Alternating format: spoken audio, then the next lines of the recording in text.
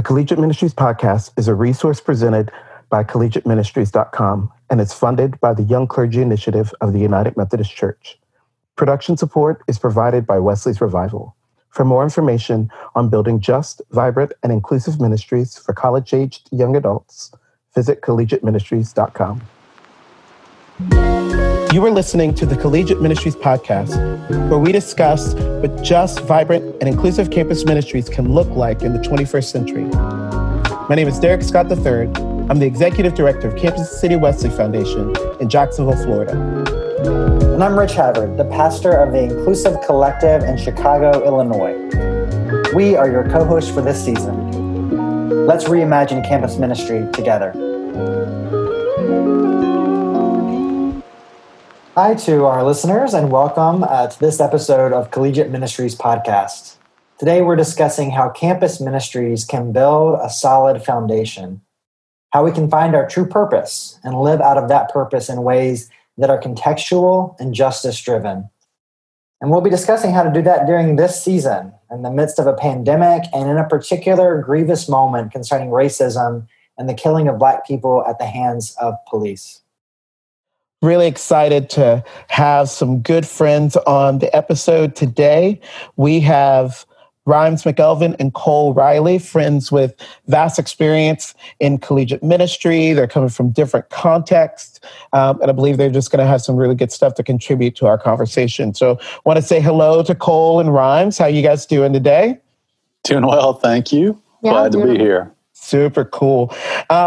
Would you guys be willing to just kind of quickly tell us sort of like what you're working on right now, your physical location, but also social location, and just tell our listeners a little bit about you? Maybe we could start with Cole. Sure. My name is Cole Arthur Riley, and I am currently in Ithaca, New York. I do ministry at Cornell University, currently serving as the content and spiritual formation manager at Chesterton House, which is a center for Christian studies at Cornell through the CCO.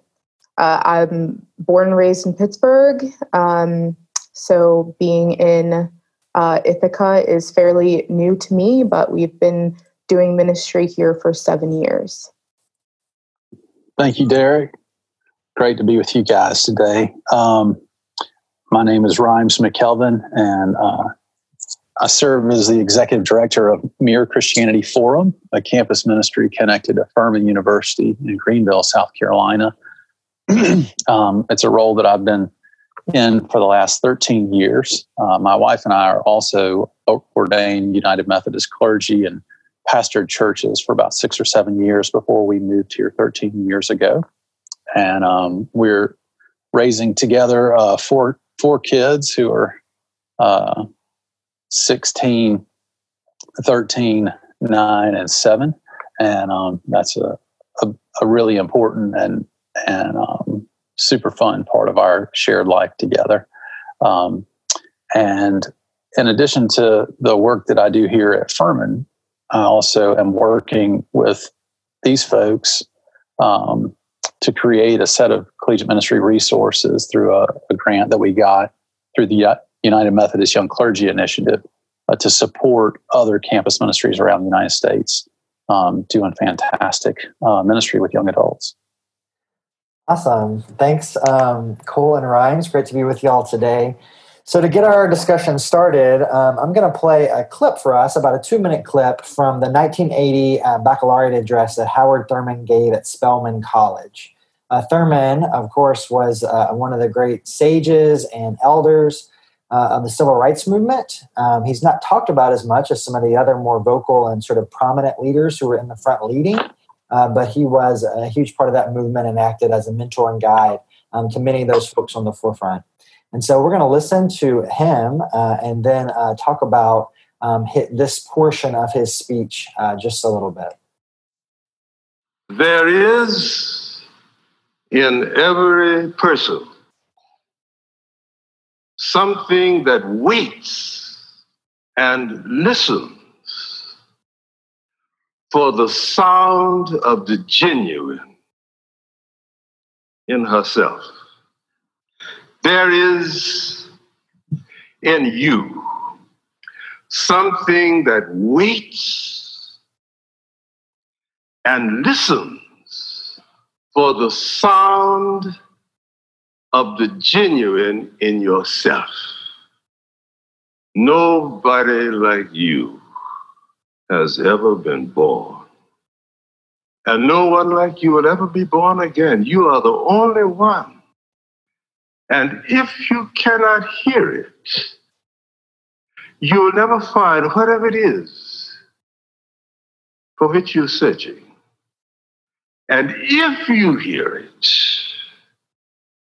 and then do not follow it, it were better that you had never been born. You are the only you that has ever lived. Your idiom is the only idiom of its kind in all the existences. And if you cannot hear the sound of the genuine in you, you will all of your life spend your days on the ends of strings that somebody else pulls. So we give gratitude to the Spelman College Archives for letting us and use that clip and giving us permission for that. And we wanted to open up with that clip because Derek and I believe that organizations, campus ministries, like people, have souls, have a purpose, have true selves, a sound of the genuine, to use Thurman's language. But yet in campus ministries, we often neglect to attend to and discover that deepest purpose. Instead, we often try to be all things to all people, doing all kinds of things, and thus often not doing much very well. And so our first question to you both is, how do you, with your communities, listen for the sound of the genuine of your campus ministry? How do you determine your focused mission and vision and values? And also, how have our current realities with COVID-19 and the continued killing of Black people at the hands of police shifted your mission and vision and values, if they have? I must say that when I read this question or invitation to reflect together, it gave me pause, because as a person who grew up in a large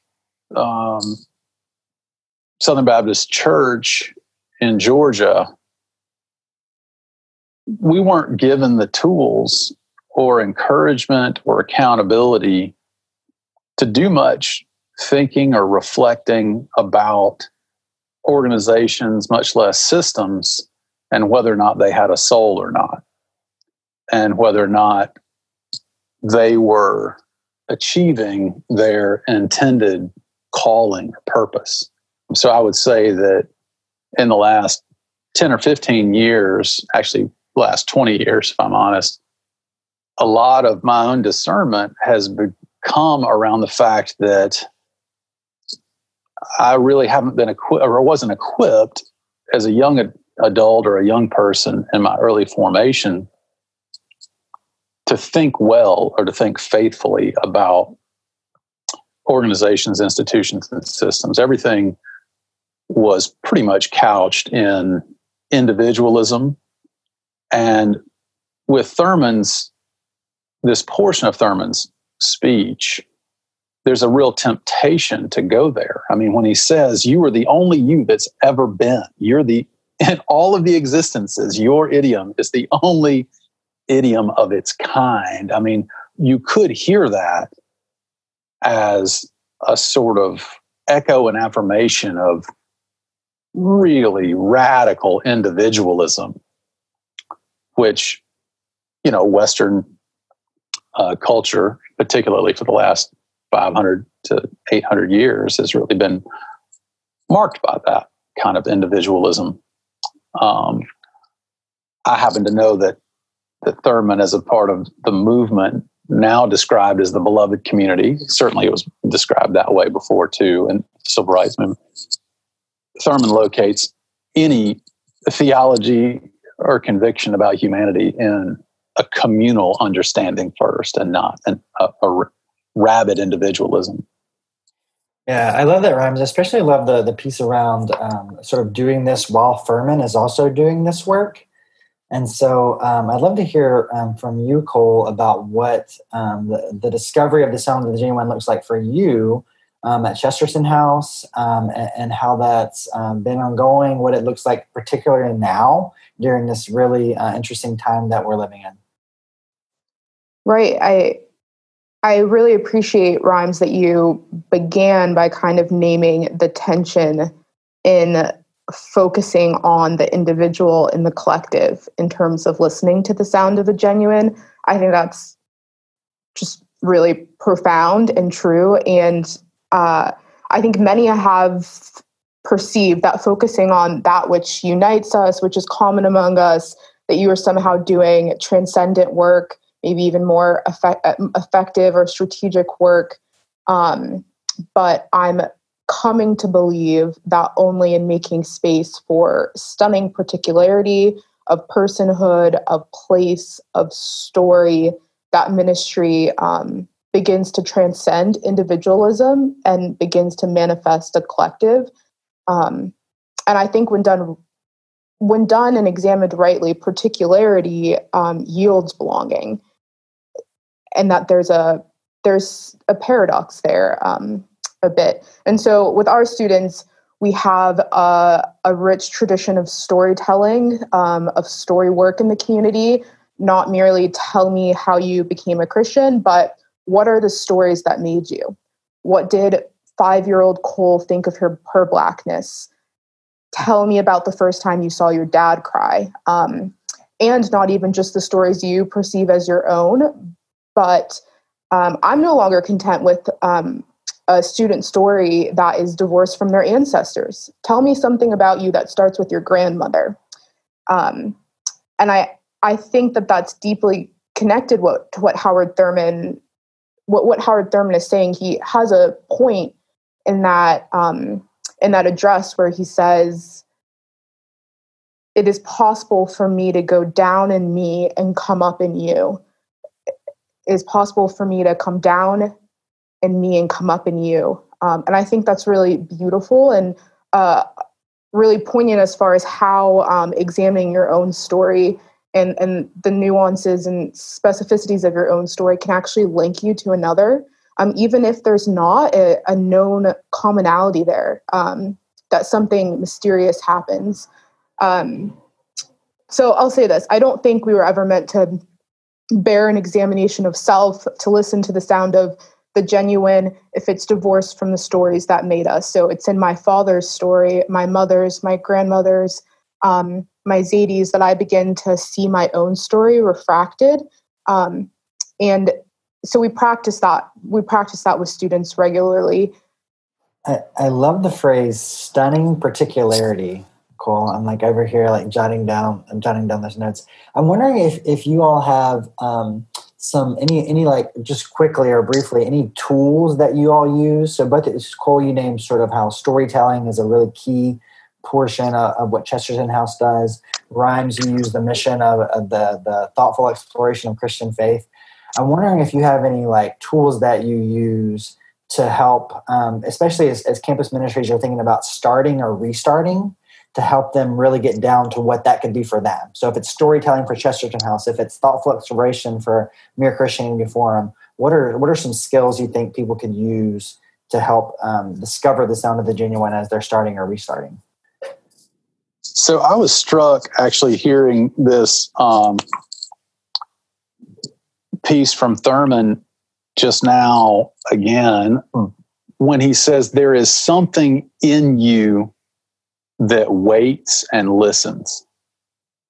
And I feel like there's precious little that is being done to equip young adults to cultivate their capacity to nourish whatever it is that Thurman is referring to there. And I would assume that, you could refer to that as soul or what Parker Palmer calls the true self, or there's lots of languages for that. But my recommendation is, what can we do as a field of ministry, as ministry practitioners, that helps nourish that part of a person, a young adult sitting in front of us, who is in this moment coming to us, waiting and watching and in effect listening for the sound of their own genuine, but trying to hear it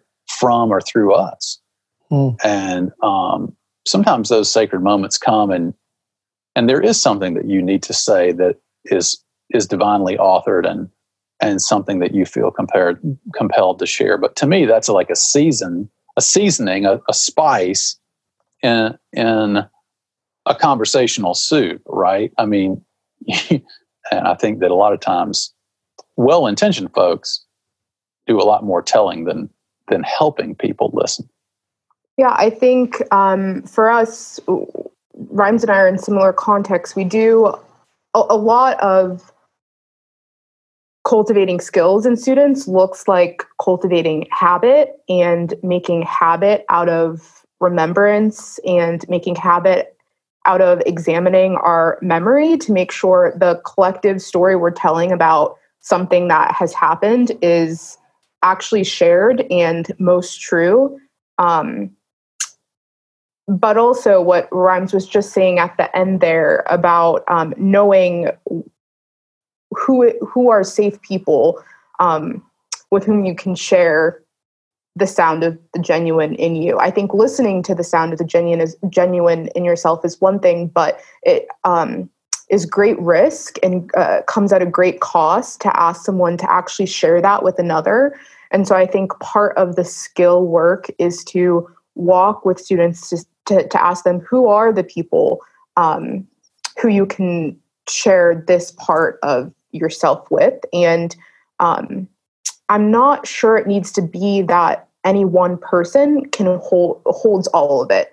I think maybe we're lucky if that's the case, but that we can really train students to think through, this is a person I feel is safe to hold this part of myself, and that would do some good. Yeah. Oh man. Y'all, that whole conversation around the sound of the genuine and like getting that deep, I think that's a part of this conversation about creating a campus ministry, revitalizing campus ministries.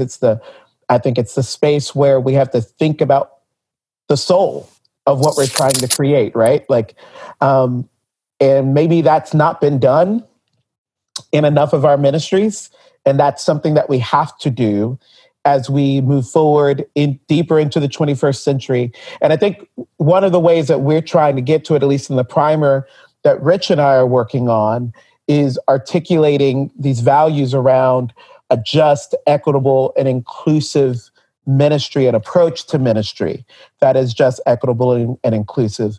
And so I'm just wondering if you all could speak to some of that, of like, what does, and I know that these words are there's at times limited, and sometimes they mean different things to different people, but in your context, how does justice and equity and inclusion become more than just words, but actually values that drive how you do ministry? Does that question make sense? So the Study Center, Chesterton House, which I work at, its ministry roots are very academic. We work with a lot of Christian faculty and bring in faculty across the country to speak about their faith in particular fields of study. And our image on campus is very much entwined with academia. And I think in this moment, where the world is kind of staring Black reality in the face for hopefully longer than a moment, but while that's happening, we as an organization have been thinking, what does it mean to do some truth telling around the the harm and the evil that has been perpetuated against people of color by academia. To name that, that's a difficult thing for Black students and other students of color to feel safe in our ministry, simply by virtue of us being so connected to an academic orientation. And so we've started to name where we have fallen short is kind of a glib term, but where we're just not hitting the mark. But I think there's been so much freedom and healing in just naming the truth of our history and being able to re-examine, okay, I didn't get to choose the vision for Chesterton House. It's an inherited vision. I think there's some inherent good in it, but I also think it's linked to some historic evil, recovering the intellectual riches of the historic Christian faith. Well, white historic Christian faith hasn't done great things for me as a Black woman. And so to have students hear me name that and hear that tension in me, I think has been really good. I recently heard Dr. Esau McCauley, he's a Wheaton professor, say, when the church isn't telling the truth, any heresy will do. And it's so good.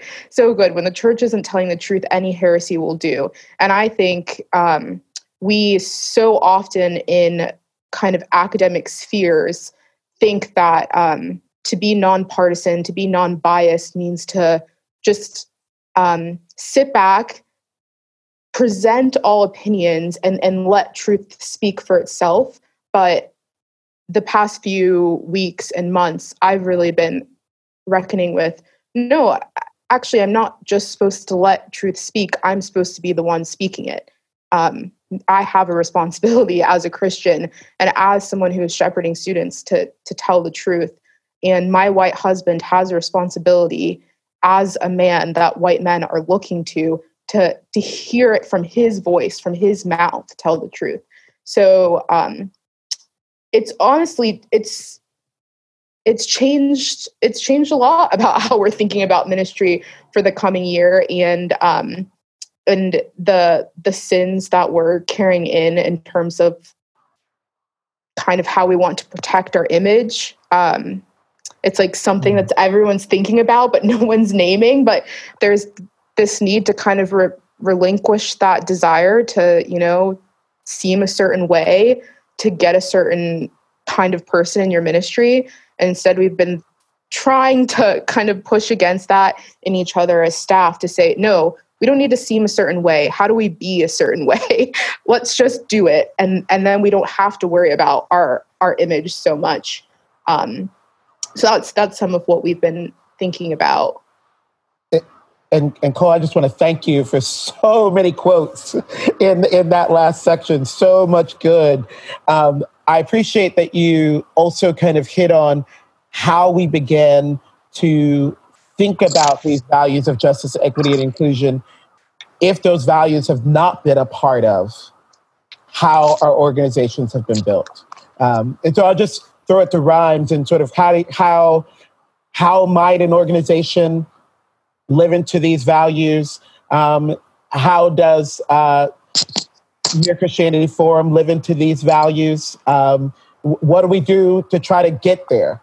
How do we really begin to even bring board members along in some of that maybe? So Rhymes, I'll just pass it on to you there. So about 7 years ago, a really simple thing, like Cole's organization, Chesterton House, Mere Christianity Forum, was really, inspired by Labrie and some other kind of evangelical, intellectual kinds of organizations and practices, really looking at and valuing the life of the mind and the life of faith. And scholarship, and particularly Western scholarship, particularly the American Higher Education Academy, is just chock full of systemic racism, injustice, and bias. Like most other American institutions, I think the number of PhDs that are people of color in the United States is less than 8% of the full-time tenure track faculty at universities across the United States. I mean, that's not an exact stat, but it's really close. It's not even approaching 10% of the people who hold PhDs and are teaching in full-time positions in universities that are people of color. It's well less than 10%. Anyway, so about 7 years ago, we just said every year, because we invite anywhere from 2 to 4 guests from other universities and seminaries and kind of think tanks and that sort of thing to come on campus. And we just said, we're inviting a scholar of color or a Christian thought leader of color every year, period. And we started that about 7 years ago. That's small. I mean, that's small. That's not even risky, And year before last, our organization won the diversity award for the university. And I'm thinking, I know how feeble our efforts are systemically as an organization, but we have now people of color on our board for the first time as of 3 years ago. We've always had LGBTQ students and people of color eligible and living in our residential intentional Christian community. And that has been, befuddling to plenty of folks. But all of that is to say, the value that we have around Christian hospitality not being about doilies and lemonade and y'all come on into the house and hang out, anybody's welcome, but actually making programmatic leadership, putting people in front of people and saying these folks are the kinds of people that students need to be listening to and learning from, has made a big difference. Being really intentional about the variety, the diversity of books, as a more heady kind of ministry. What kind of authors are we putting in students' hands? And other resources like that, and ensuring that they're from people who come from non-white traditions and non-white backgrounds, has been another part of how our organization has really been committed to this the last 6 or 7 years. And I know that these are just sort of very small steps, but in their cumulative have begun to really genuinely shape how we're perceived on campus and to shape the quality of our ministry with young adults. And I'm excited about that. At the same time, I know how far we have to go to become a truly just, equitable, and inclusive organization. But the place that we do that and the real value that we center that around in is radical or authentic Christian hospitality, not as a couple of things that you do to prepare well, but as an ethos. And if you want to create an ethos of just, equitable, and inclusive, authentic Christian hospitality, that takes work on the daily. And systemically, that needs to be written into, the values, the mission, all those kinds of things for your collegiate ministry. And we're increasingly doing more and more of that.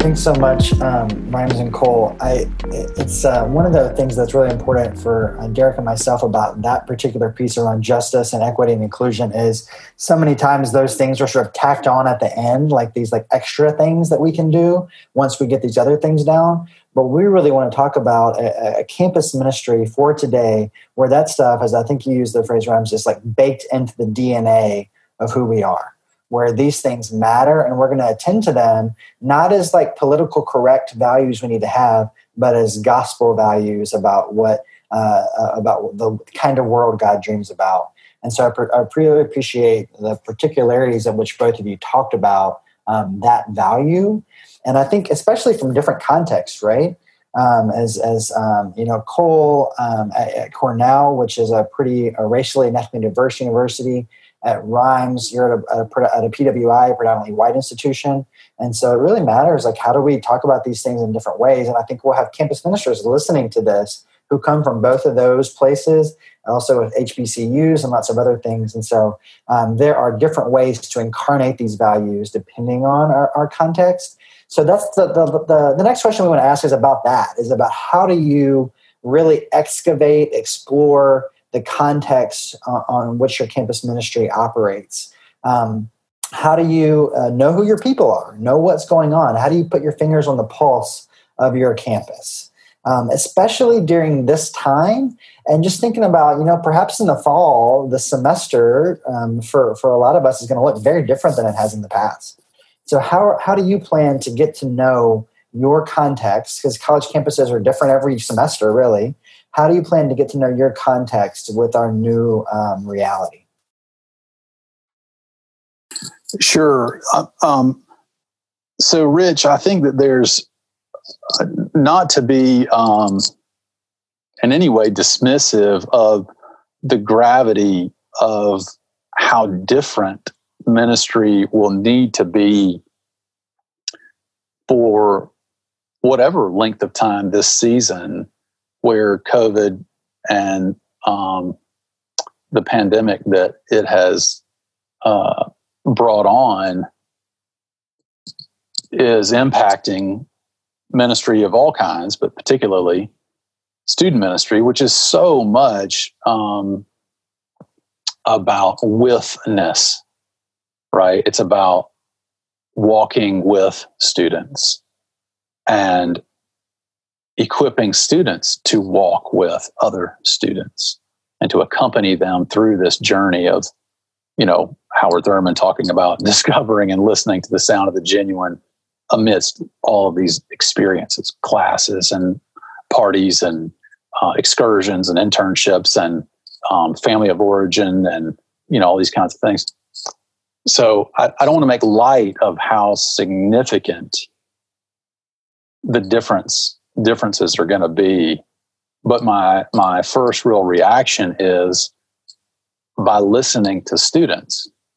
And I might do more listening to students through, whatever, FaceTime, or in the olden days, Skype, or of course, more commonly Zoom or Google Hangouts or all the other tools that we have to do that. But listening to students who are listening well to their peers is exactly how I'm going to keep doing collegiate ministry.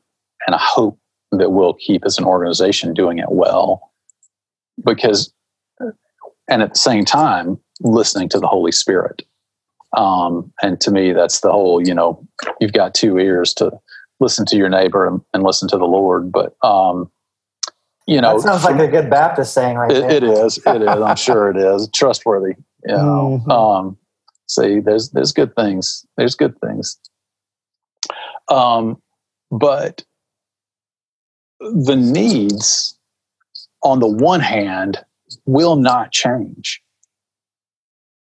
College students are still going to be discerning meaning and identity and calling and purpose, and at the same, and convictional commitment, faith-based theological commitments, Christian commitments, or otherwise.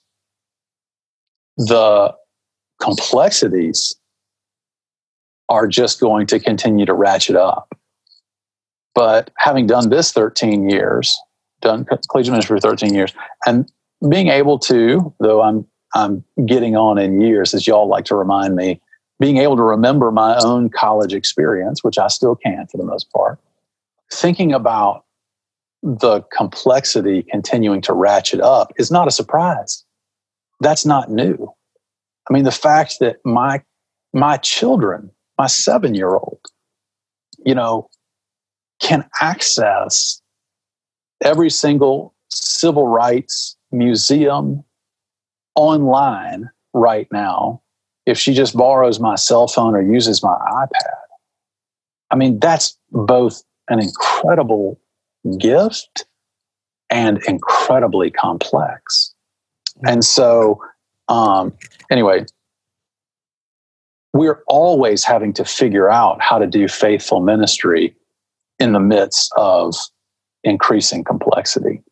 And so, how I think we do that best is listening well, listening consistently to students who are also listening well to their peers, and collectively listening to the Holy Spirit. Yes, I definitely agree with that and think, so I am immunocompromised. So however campus looks in the fall, we're not quite sure about that yet. I know that my role and my capacity is going to look different than a lot of other ministries on campus, a lot of my colleagues, and I'm carrying a certain amount of anxiety about that, but more so I've been thinking how to kind of dismiss the arrogance in me that says that I'm the only one who can do this work, that I'm the only one that would be able to speak to a student, and to really focus on caring well for the students that are already in my midst. It's so hard to just keep a relationship alive over Zoom meetings.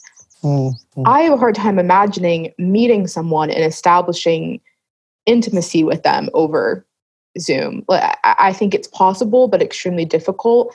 And so I think I'm excited and looking forward to leaning pretty heavily on the minds of students, the innovation of students as to how to do this well, because they tend to know better than I. They tend to innovate better than I, at least. But I have been thinking, about, along with others, I've been thinking about our current reality being one that is so disembodied. I'm an Enneagram 5, if anyone follows the Enneagram. And come through. Come on. Yes. Right, Derek. Mm-hmm. It is quite easy for me to forget my body for hours and hours. And so the pandemic for me means that I can stare at my computer screen and have, 5 meetings in a row and forget that I haven't eaten breakfast or lunch. And so I've been thinking about how that will inform our ministry in the fall, about how we can be almost subversive in a way where, many students will be expecting just this kind of face-to-face interaction, but what kind of embodied practices can we do with students that make it less about what I have to say and much more about what we're doing with our bodies together. Before we began, Rich led us in a breathing exercise, the 4 of us, in a breathing exercise, a powerful moment where I felt like we were connected and, in a room in South Carolina together again. And I think there is mystery and power in those, doing things with our bodies together. It's not altogether natural to me, but I feel like it's a bit of a duty in terms of when I think about how to make space for students, in the fall, but also, especially now, if you want to talk about race, I wish I had looked up this quote, but Ta-Nehisi Coates has this wonderful quote about racism and sociology and the history and the graphs of racism all falling heavily on the body. on the body. And we've been telling our students that what's happening around you, what you're observing on TV, the protests you're participating in, it's all doing something to your very physical self, and the physical is spiritual. And so how do we pay attention to that together, and not just stare at each other on a screen and process the protests you went to, but actually do something? Like, can we do some stretches? Can we breathe together? And I think those will be powerful tools come fall. Wow. I really appreciate you pointing to not feeling like you have to figure it all out, and students' innovation. Because, I mean, yes, there are ways in which we have to figure things out. Totally agree. And at the same time, like I mentioned before, with a student leadership board of a dozen students who are all relating to their peers even more often than I am, they have fantastic ideas and small, simple hacks and things they're picking up from other groups and classes and, stuff their own that they're trying themselves, or that they've just had an idea and they know that this is a place where ideas are welcome. And we can try new stuff, right? We don't have a system and a code and a way of being as a campus ministry that's kind of like, oh, no, we could never do that as an organization. I mean, this is a place where ideas are welcome, and, trying new stuff, because we don't have this sort of, heavy laden, well, if we're going to try that, then we need to make sure we're going to, it's okay. Like, we can try something, and if it works, that's awesome. We'll build momentum on it. But I love, and our organization was created by students, right? I mean, this is a place that's a part of who we are. Instead of them looking at me and being like, how are we going to do this, Rhymes? I mean, it's like, okay, how are we going to do this? And so I just love you pointing to that, Cole. And yes, I'm a part of that we, and I have things that I bring to that, and they have things that they bring to that. And this is actually a part of how we work on equity. Is one of our covenants of presence with our residential community is that, we all have a story to tell, and no person's gifts, limits, or experiences are more valuable or important than anyone else's gifts, limits, or experiences. And so we need to share our stories with one another. And, they're different, but they're not any more valuable than another. And we really practice that as an organization as best we can. And but anyway, I love you pointing to that student innovation, Cole, and it's also not just me and students, right? I have these awesome colleagues like you guys that I can lean into and listen to. And part of what we're trying to do with these resources is create an ethos, an environment of sharing among people who are committed to doing really faithful ministry with young adults all over the place, and listening to and with one another, to the leadership of the Spirit. So all of that heartens me for really facing the complexities, the emerging complexities that are inevitably coming as campuses both reopen and surely to goodness reclose this fall. Y'all, there has been so much in today's conversation, just so much richness and so much reflection. And I think that some of it is also like that we are in this very specific moment of, are we post-COVID? Are we actually pre-COVID? We don't even know. And then heightened racial tension, right? And looking at the state of our country and our world as it relates to people of color, Indigenous people, Black people. And in the midst of all of this, we still have this mandate to serve college students today, serve college students who are going into this world. And so my question for both of you, as we're beginning to come to a close, is this, and I invite us to think how this might be more tweetable than a larger sort of response. But if there are collegiate organizations, individuals leading collegiate organizations listening to this episode, and they want to take a step in bringing justice, equity, and inclusion into their organizations, whether they're starting one or they are continuing the work of a ministry that started before them. What's one step that they could take in moving towards a more just, equitable, inclusive organization, ministry? And I'd love for Cole to start us. One almost tweetable step. Yeah, I would say don't introduce momentary resources, but examine and be willing to replace your ministry's foundational resources. You were talking about DNA earlier, and I think it's not a topic, justice, equity, and inclusion. It's not one aspect of your ministry, but if you want it to be all of it, it has to start from your origin story and being willing to let your heroes die and to change what you want your foundations to be. Cole, you just keep dropping fire. So good. Rhymes. What I'm really moving towards is an understanding, and this is to your point about organizations having a soul, is that my question or challenge would be, how are your campus ministries? How is your campus ministry befriending organizations on campus that have different values and racial makeup than your own?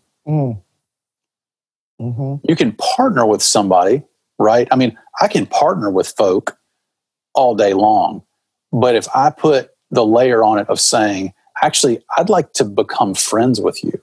I want to become friends with this person in my community who's different than me, and whatever the myriad ways we can come up to name differences. And so insofar as an organization is sort of anthropomorphized here and has a soul, et cetera, in what way is your campus ministry befriending other organizations on campus that are different than yours?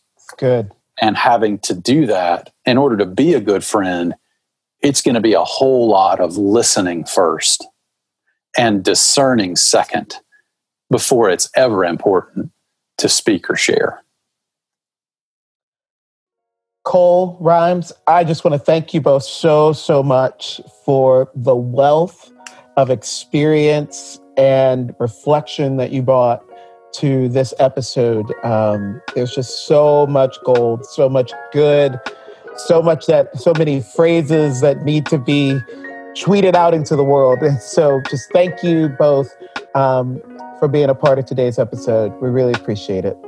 Thanks, friends. Thanks for being here. The Collegiate Ministries Podcast is a resource presented by collegiateministries.com, and it's funded by the Young Clergy Initiative of the United Methodist Church. Production support is provided by Wesley's Revival. For more information on building just, vibrant, and inclusive ministries for college-aged young adults, visit collegiateministries.com.